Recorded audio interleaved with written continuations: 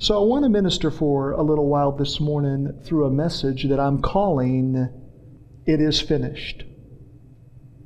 As a minister of the gospel of grace, I can tell you with conviction that those words are the wind beneath my wings. I don't know a lot about wings, but I know if you put enough air underneath them, you'll have lift.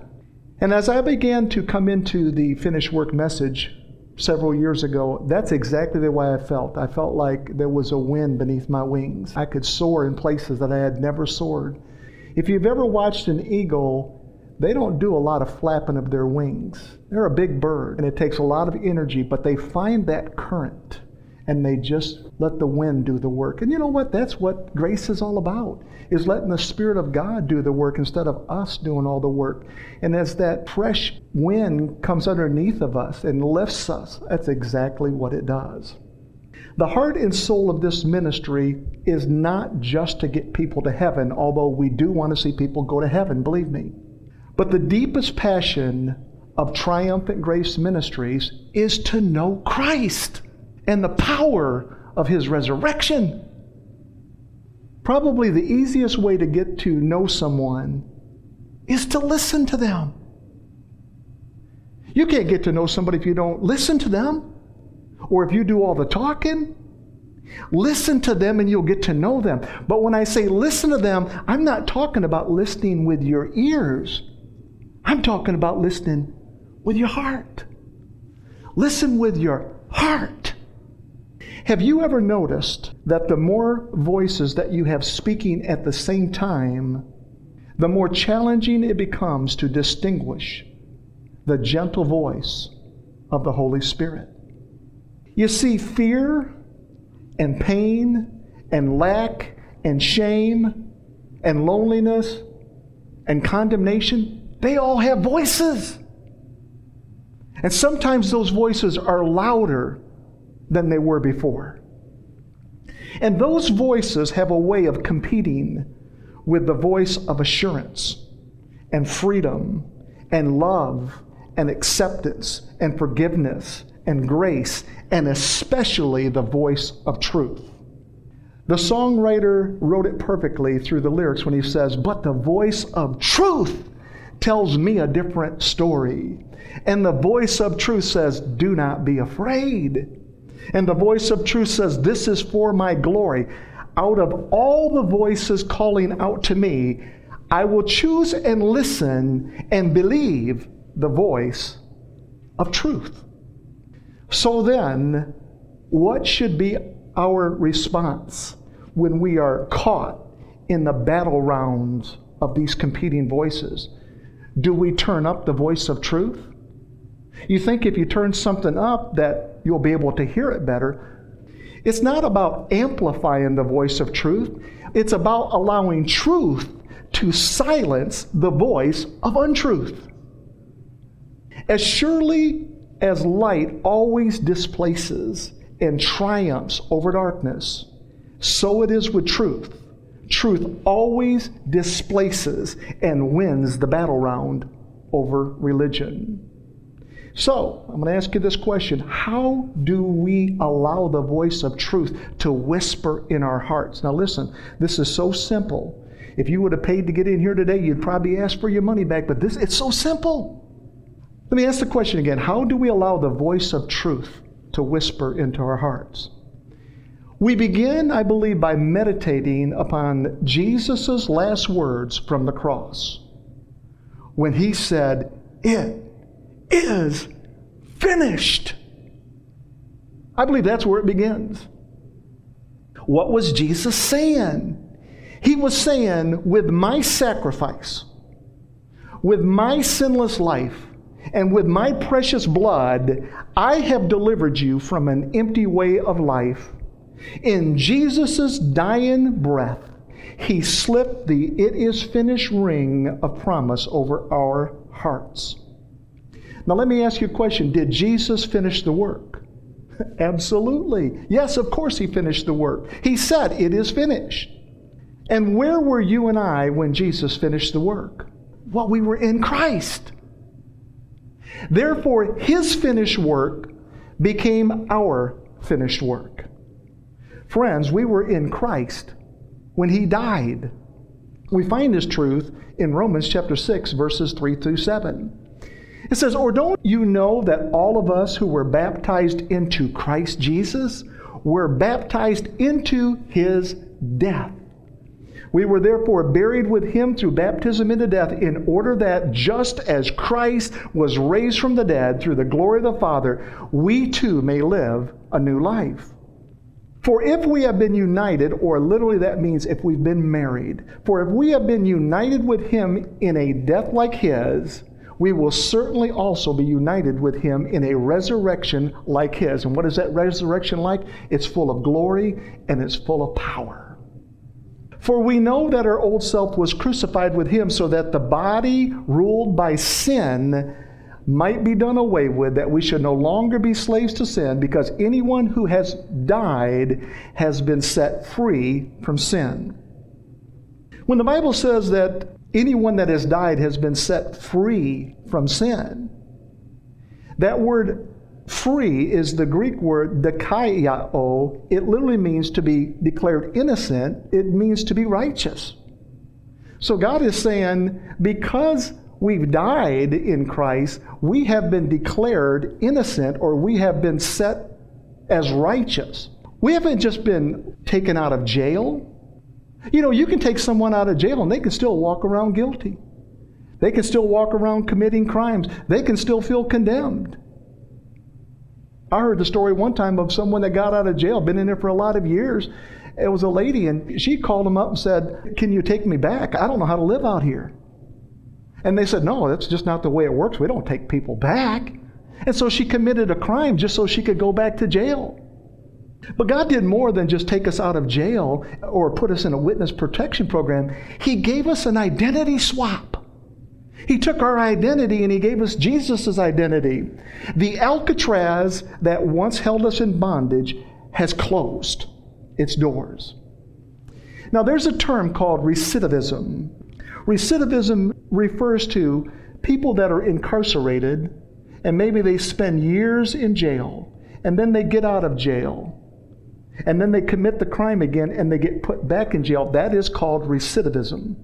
And the rate for recidivism in this country is skyrocketing. 70 to 80% of criminals that are released from prison will eventually make their way back in there because they've not had a heart change. They've not had an inner transformation that leads to an outward change. But I've come by today to tell you the recidivism for people that are born-again believers of ever being able to return back to that state of sinnerhood is zero. There is no going back. He made a way so that we couldn't go back. Jesus said, "I am the door." And that door swings one way, it swings in. And there's no way for anything to get in there and mess with you.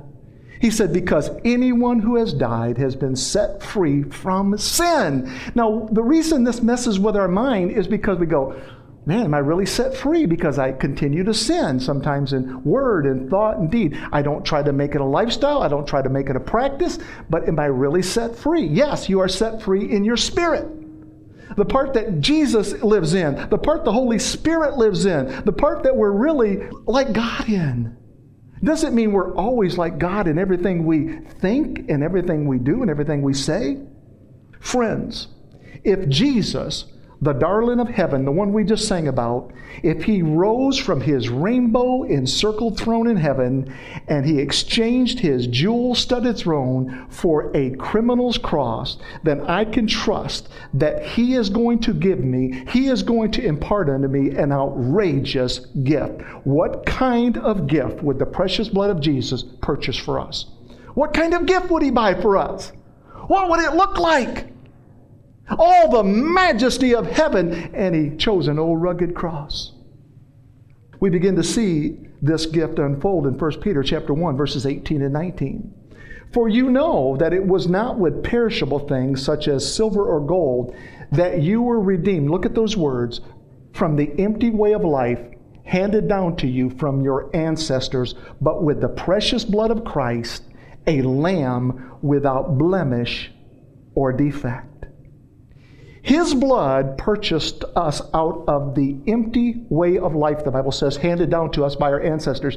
When you think of something that's empty, what it literally means is it's uninhabited.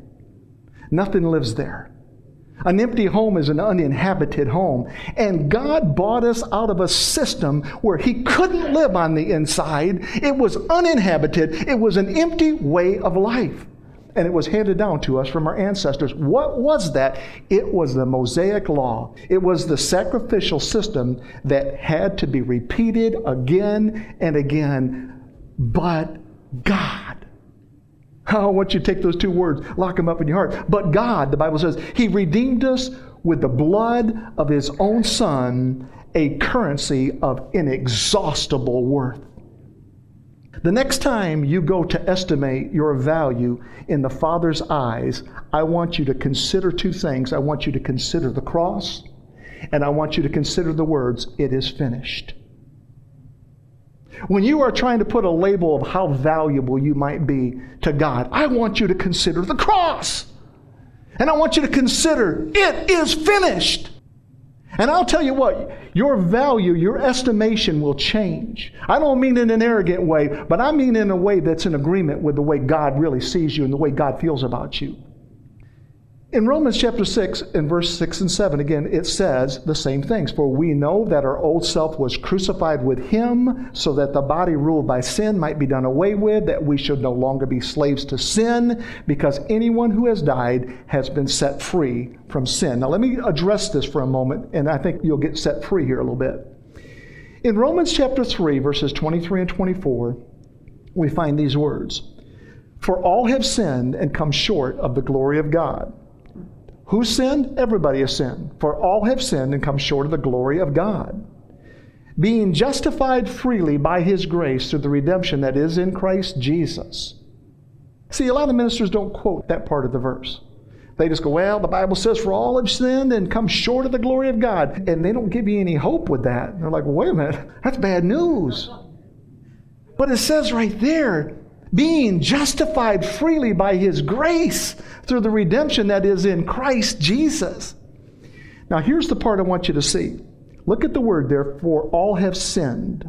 Sinned. I don't like that word, but you know what? I'm no longer afraid of that word. That word is not a boogeyman to me anymore. It used to be a boogeyman to me. I'm like, oh, sin? No, let's not talk about sin.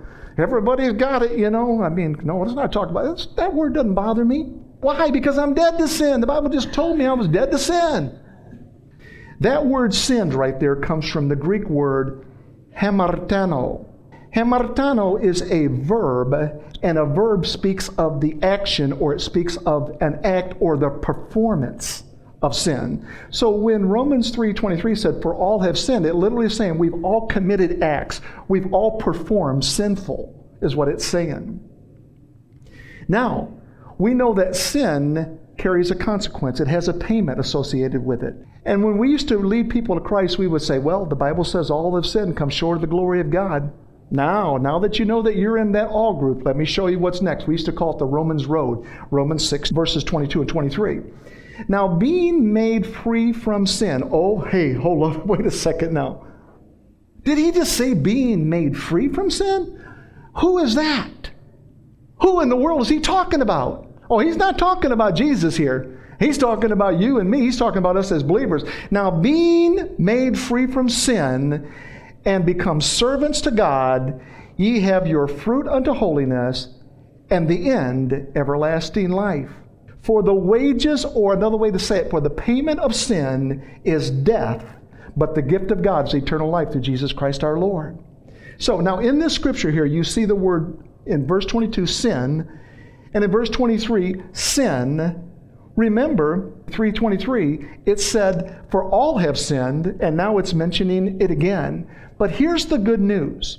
These two words here come from a different Greek word. It's not hamartano, it is the Greek word hamartia. Hamartia is a noun, and it doesn't speak of the performance of sin, it speaks of the presence of sin. So it literally is saying we have been made free from the presence or the indwelling presence of sin in our spirits, even though we continue to perform acts of sin. So let me ask you a question. Does it stand to reason that if we are free from the presence of sin, then we are also free from the penalty of sin?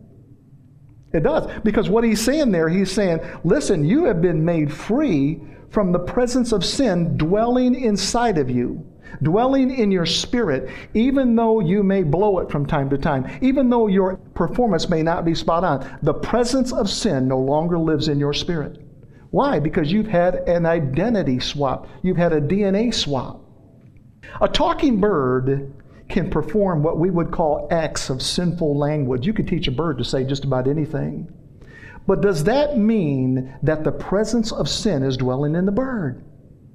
No, it doesn't mean that. Of course not. So it is with believers. We have been given a new and perfect nature, even though our performance is not always perfect. The best way to stop sinning is not through a list of do's and don'ts. If you go down this road, I'm going to tell you, you're going to sin all the more. It's by reminding ourselves that grace has won the battle round over sin. Sin has been defeated, and you and I are dead to sin, but alive to God, the Bible says, in Christ Jesus. The recidivism rate for the believer's nature to return to sinner is absolutely zero. You see no examples whatsoever in the Bible, in the New Testament, under the New Covenant. There are no examples. I love what Jesus said to the Father. He said, I've not even lost one of those that you gave me. Now, friends, I've lost a lot of things in life. You give me 100 of anything, and I guarantee, unless I put it in a vault, I'll lose one somewhere along the line. But Jesus said, listen, out of all the ones you've given me, I've not lost even one. So, in Titus chapter 2, verses 11 through 14, we find these words. It says, for the grace of God has appeared that offers salvation to all people. What does the grace of God do? It teaches us to say no. No to what? To worldly passions, ungodliness, and to live self-controlled, upright, and godly lives in this present age while we wait for the blessed hope, the appearing of the glory of our great God and Savior, Jesus Christ, there it is, who gave himself for us to redeem us from all wickedness and to purify for himself a people that are his very own, eager to do what is good. Not eager to refrain from what is bad, but eager to do what is good. It's how you look at things. Romans chapter 6, verses 8 through 11. The Bible says, now if we died with Christ, we believe that we will also live with him. For we know that since Christ was raised from the dead, he cannot die again. Death no longer has mastery over him. The death he died to sin. Look at those three words. Once for all. But the life he lives to God. I love these words. It says in the same way. In what way? In the way he just described Jesus. In the same way, count yourselves dead to sin, but alive to God in Christ Jesus. Friends, that's worth shouting about right there. We were crucified with Christ. We were buried with Christ. We were raised from the dead with Christ. And we are no longer a slave to sin because now we are dead to sin, but alive to God in Christ Jesus. Please let me remind you what the Scriptures plainly told us, that anyone who has died in Christ has been set free from sin. Now, one of the greatest stumbling blocks we face as believers is rightly dividing what we call the word of truth, or in this case, I'm going to say it as the voice of truth. The Bible is not only talking about dividing truth from that which is false, that's easy to do, but also dividing truth from truth. That's called context, where you begin to divide truth even from truth. You see, there is a present truth, and there is a past truth. In other words, how can that be? Because it was true at one time. Without the understanding of how to separate the old covenant from the new covenant, we end up with what we call a hybrid, or a mixture, if you will, understanding of the gospel, and it gives the defeated adversary his voice back. Jesus had much to say about this through his ministry, and no one could have said it better. But what would Jesus' last words from the cross be as his life was ebbing away? They were the words, "It is finished." Jesus didn't die babbling like a crazy man, and he didn't die in the middle of a sentence. Jesus died having declared the words that he wanted to say from the beginning of time. Daddy, it is finished. So many people have died right in the middle of what they were trying to say, and they just couldn't get it out. But Jesus got it out. Oh, he got it out, and he said those powerful words that give us lift. He said, "It is finished." It is finished were the last words Jesus cried just seconds before his final exhale from the cross. I've thought about this, and I recently thought about it again. I just wonder if the angels themselves had to look away as the darling of heaven hung silent and motionless in crucifixion. The word finish comes from the Greek word teleo. And when Jesus cried from the cross, he didn't say, really, "It is finished." He cried one word. He said, "Teleo," which is finished. What's important about teleo is it's a verb. This verb is used in what is called, listen to me carefully now, the perfect tense. Now, why is that important to us? Why is it important for us to know that? Because the perfect tense indicates a past action, something that happened in the past, which continues in the present. In other words, it's an action that has been finished, and it is still finished. Let me give you an example. I am married to Valerie Testerman. This speaks of a past action that continues into the present. I don't marry Valerie every day, yet every day I'm married to Valerie. You see how that works? Now I want you to carry that construct, if you will, over regarding our sins.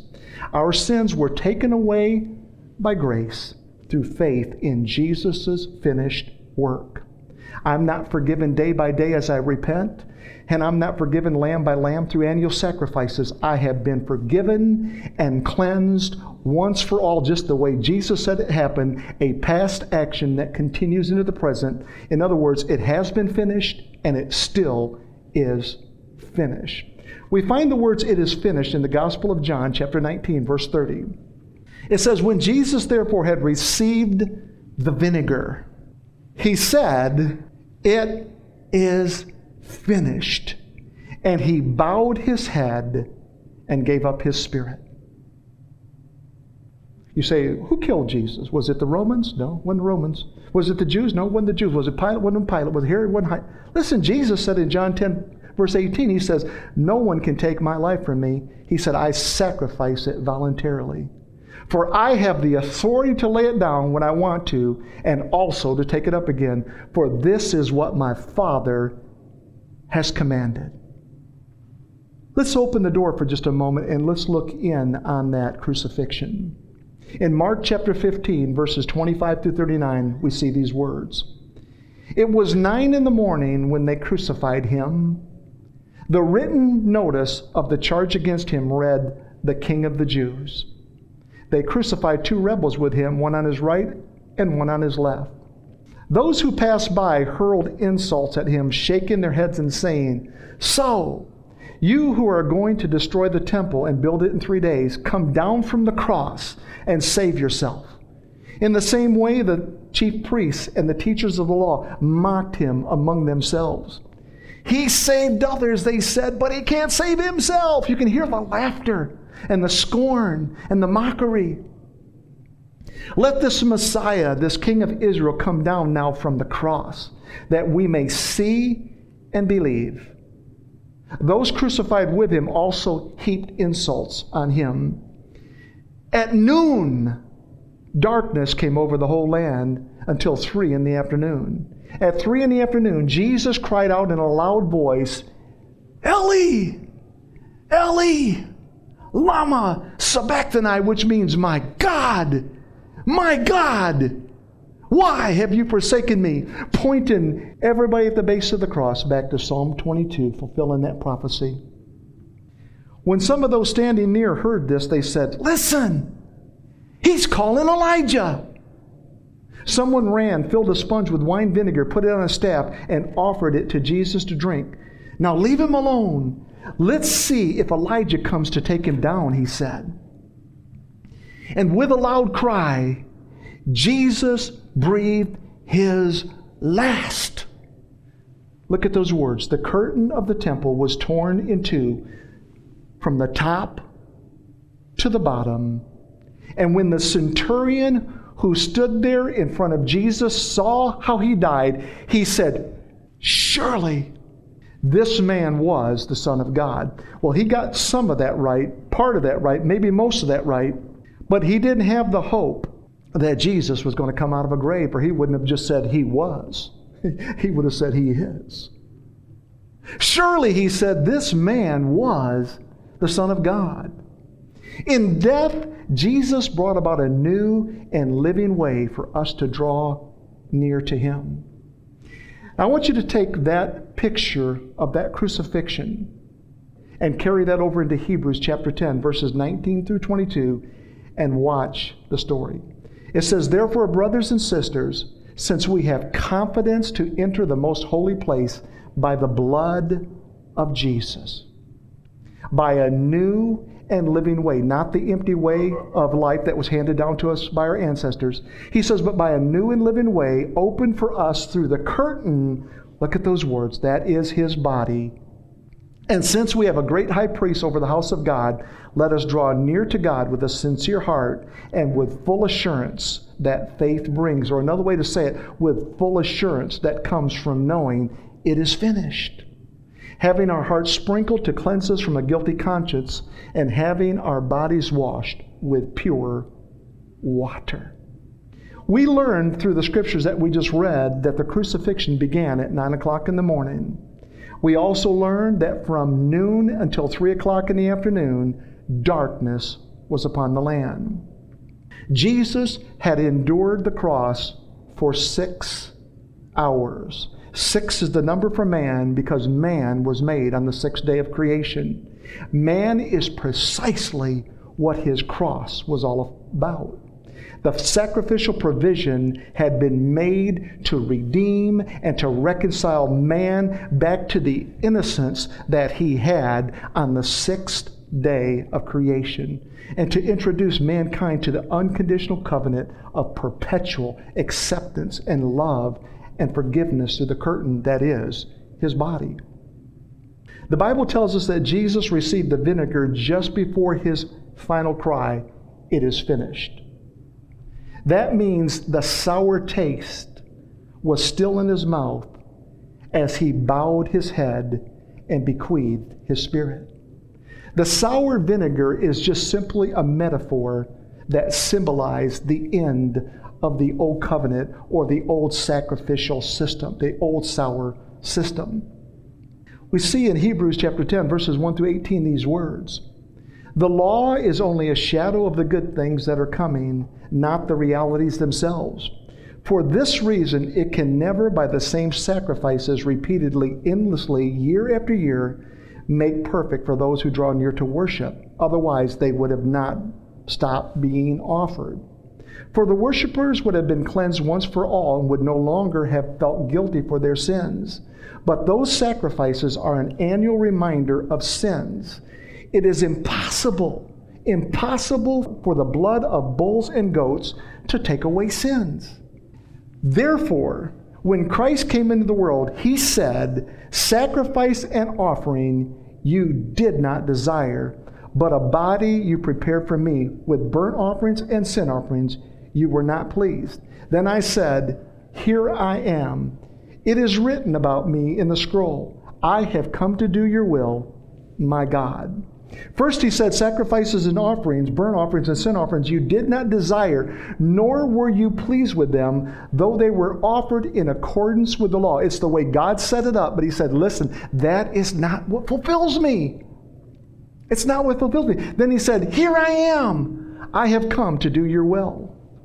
He set aside the first covenant to establish the second covenant, and by that will, we have been made holy through the sacrifice of the body of Christ once for all.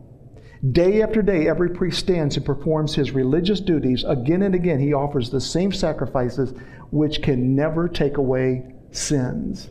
But then he says, but when this priest, who's he talking about? He's talking about Christ.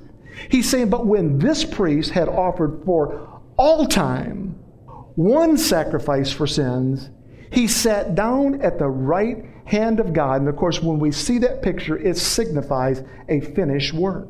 He sat down at the right hand of God, and since that time he waits for his enemies to be made his footstool. For by one sacrifice he has made perfect forever those who are being made holy.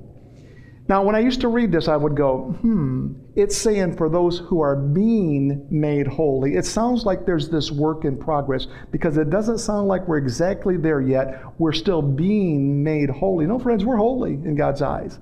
You say, how do you know that? Well, it just said, and by that will of the Lord, we have been made holy through the sacrifice of the body of Jesus Christ once for all.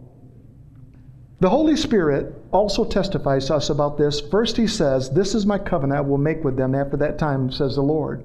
I will put my laws in their hearts, and I will write them on their minds. Then he adds, their sins and lawless deeds, or their sins and lawless acts, I will remember no more.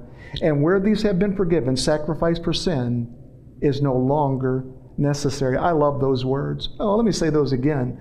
Their sins and lawless acts, I will remember no more. Why not? Because he has separated our sins as far as the east is from the west. He has cast them into the sea of forgetfulness, never to be brought up again.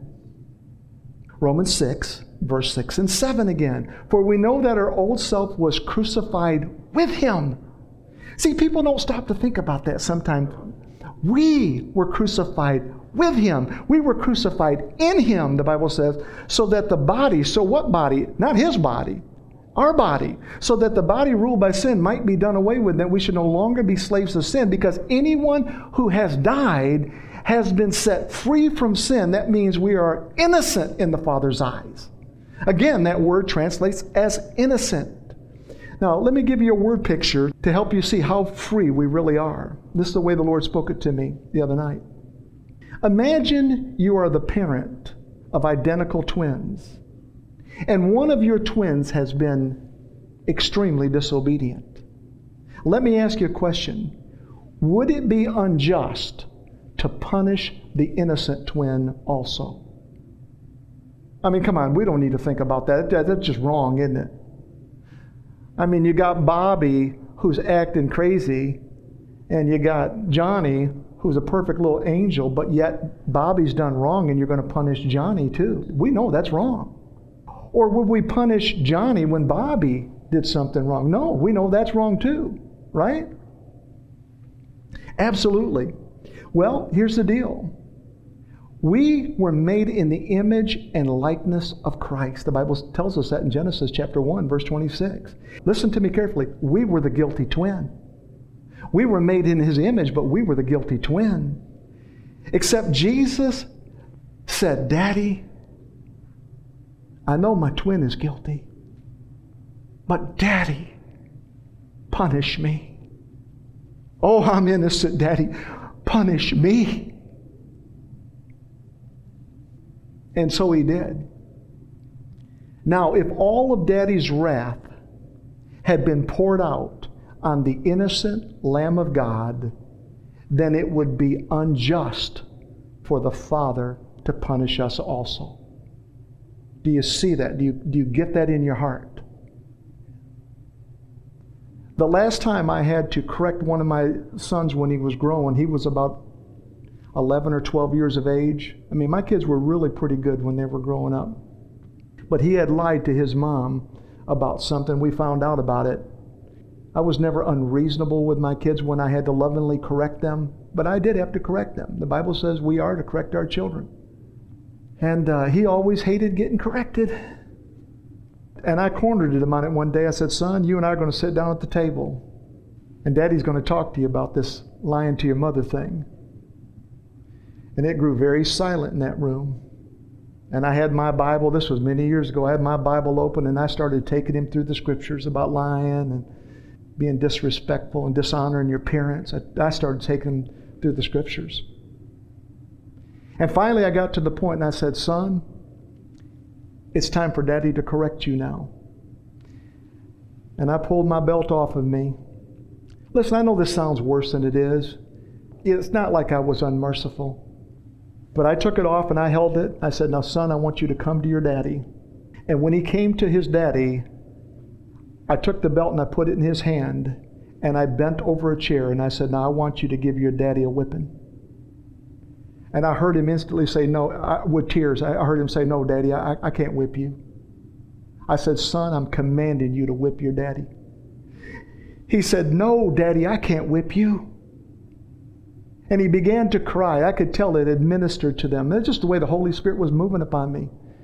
I took the belt away from him and I dropped it on the floor and I put my arms around him. I said, son, that is always the way it's been when I've had to correct you over the years. I've never, ever wanted to do this. But imagine for a moment that he would have corrected his father. Imagine he would have. Imagine he would have listened to my voice and he would have did exactly what his daddy said to do. Now imagine when he was done, I looked at him and I said, now son, it's your turn. That wouldn't make sense. Why wouldn't that make sense? Because I've already taken the punishment for the crime. That would make no sense at all. In fact, I wouldn't even tell you the story if that's the case. That's what Jesus did. He took our punishment so that the Father would not have to correct us like that. It was all poured out on Christ. Do you see that picture in your heart? I was the guilty twin. I was the one deserving of the whipping. I was the one that should have went to the whipping post. I was the one that should have been nailed to the cross. I was the one that should have been forsaken. I was the one that should have cried out, Eli, Eli, lama sabachthani. My God, why have you forsaken me? But it wasn't me. It was Christ. And that payment was absolutely sufficient.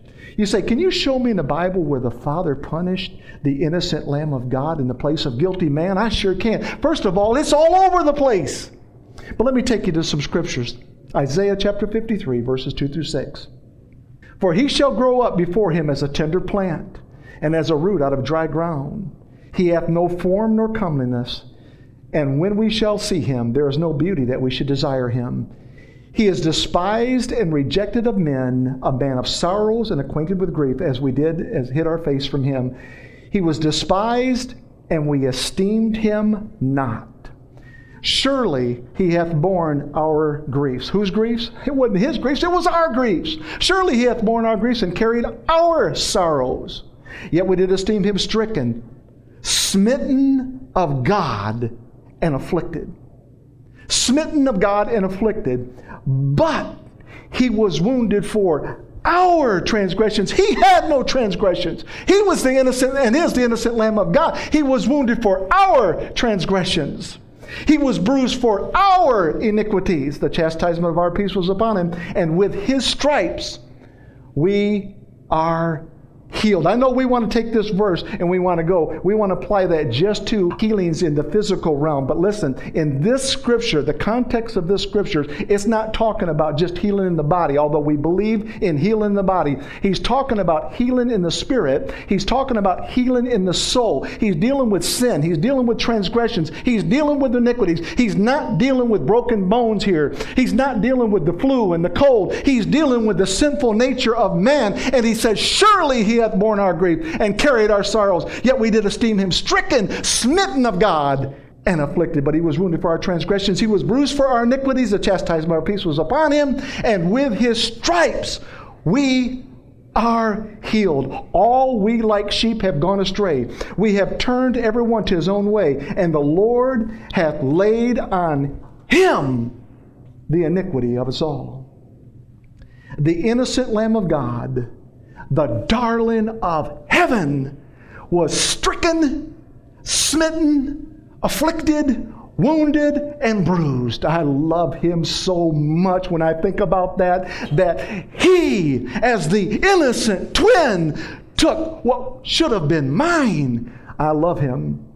And I want to say thank you to Jesus. And I want to open the curtain for him. And I want to introduce him to the entire world. But it turns out the curtain, that is his body, was already open so that the guilty twin could escape the empty way of life handed down to him by his ancestors.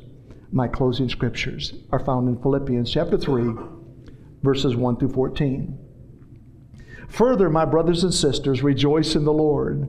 It is no trouble for me to write the same things to you again, and it is a safeguard for you. And then he uses some interesting language. He says, watch out. Here's the Apostle Paul saying, watch out for those dogs. Dogs? Those evildoers. Oh, evildoers? Those mutilators of the flesh. Who's he talking about? He's talking about the Judaizers. He's talking about people that will creep back in and tell you that the gospel of grace can't be that good. That's what he's calling dogs. That's what he's calling evildoers and mutilators of the flesh. He's saying, watch out for those people. They are contrary to the gospel of grace, the only and one true gospel. For it is we who are the circumcision, we who serve God by his Spirit, who boast in Christ Jesus. Oh, look at that. And put no confidence in the flesh, though I myself have reasons for such confidence. You know, I don't put any confidence in my flesh. I think there are probably times where it's there and I don't even realize I'm putting confidence in my flesh, but my confidence is in Christ. My confidence is in Christ and his finished work. If someone else thinks they have reasons to put confidence in the flesh, I have more. I was circumcised on the 8th day of the people of Israel, of the tribe of Benjamin, a Hebrew of Hebrews in regard to the law, a Pharisee as for zeal, persecuting the church, as for righteousness based on the law. He said, when you looked at the law, he said, I consider myself faultless. Listen, I want to tell you something. The word faultless only is assigned to one group of people, and that is believers in Christ. The Bible calls us faultless. The Bible says we are faultless in his eyes. We are flawless in the eyes of God. But whatever were gains to me, I now consider loss for the sake of Christ. What is more, I consider everything a loss because of the surpassing worth, look at these words, of knowing Christ. Isn't that what I said when I opened the message? I said our greatest inspiration, our greatest ambition in life is not just to get people to heaven. It is to know Christ and the power of his resurrection. And that's what the Apostle Paul is saying. He's saying, I consider everything a loss because of the surpassing worth of knowing Christ Jesus, my Lord, for whose sake I have lost all things. And then he says, I consider them garbage. Some versions, I consider them trash. I consider them dung. I consider them waste, that I might gain Christ and be found in him, not having a righteousness of my own that comes from the law, but that which is through the faith in Christ, the righteousness that comes by God on the basis of faith. Look at that. The righteousness that comes by God, through God, on the basis of faith. Faith in what? Faith in his finished work. Faith in Christ. And then he says, I want to know Christ. Now, if there's anybody that knew Christ, it had to be the Apostle Paul. Come on. He spent time with Christ. Christ taught him. He said, I want to know Christ and the power of his resurrection. You know, I have found since the gospel of grace has been quickened in my heart, I have found a deeper love for the Lord, a deeper love for the Word. I have this sensation, I want to know him more. I want to see it more. I want to know Christ, and I want to know the power of his resurrection and participation in his sufferings, becoming like him in death, and so somehow attaining to the resurrection of the dead. He says, not that I have already obtained all this, or have already arrived at my goal, but I press on to take hold of that for which Christ Jesus took hold of me.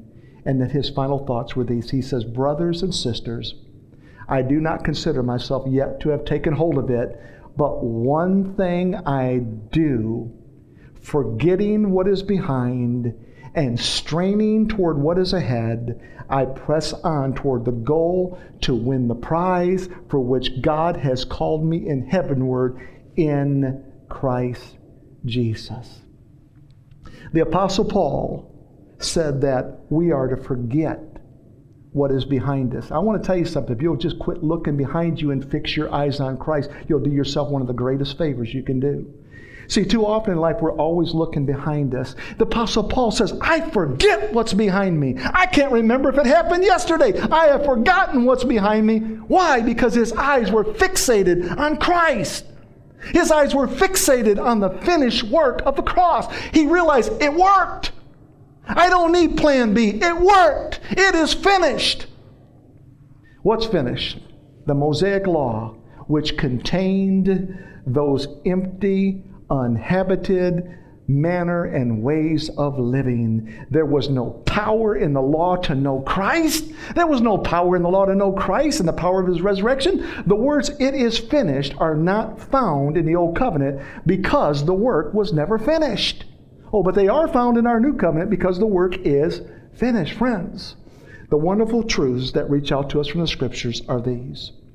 Jesus' sacrifice on the cross was and is and will forever be a finished work.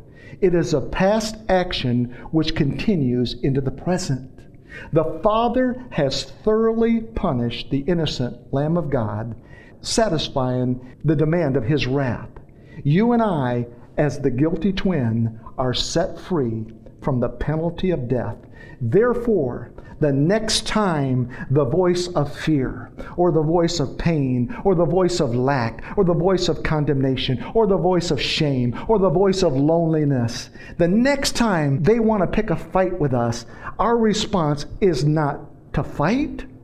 Our response is not to flight. Our response is, it is finished. In Jesus' name, amen. Daddy, I want to thank you for this word. These three little words, it is finished. And we have overlooked them. We have walked around those words for so many years in our lives, Daddy. I believe that is the beginning of understanding what treasure lies in this earthen vessel, is understanding that you have finished the work. Oh, thank you, Father. The innocent Lamb of God stepped in for the guilty twin, the one that was made in your likeness and your image, and said, punish me, Father. Don't punish them. Put all their transgressions, all their sins, all their sorrows, all their guilt, all their iniquities, put them on me, Daddy. I will bear them on the cross so they bear them no more. And Daddy, I thank you that I have the confidence. If I bear them on the cross, they will never have to bear their sin for themselves because they are dead to sin. In Jesus' name, amen.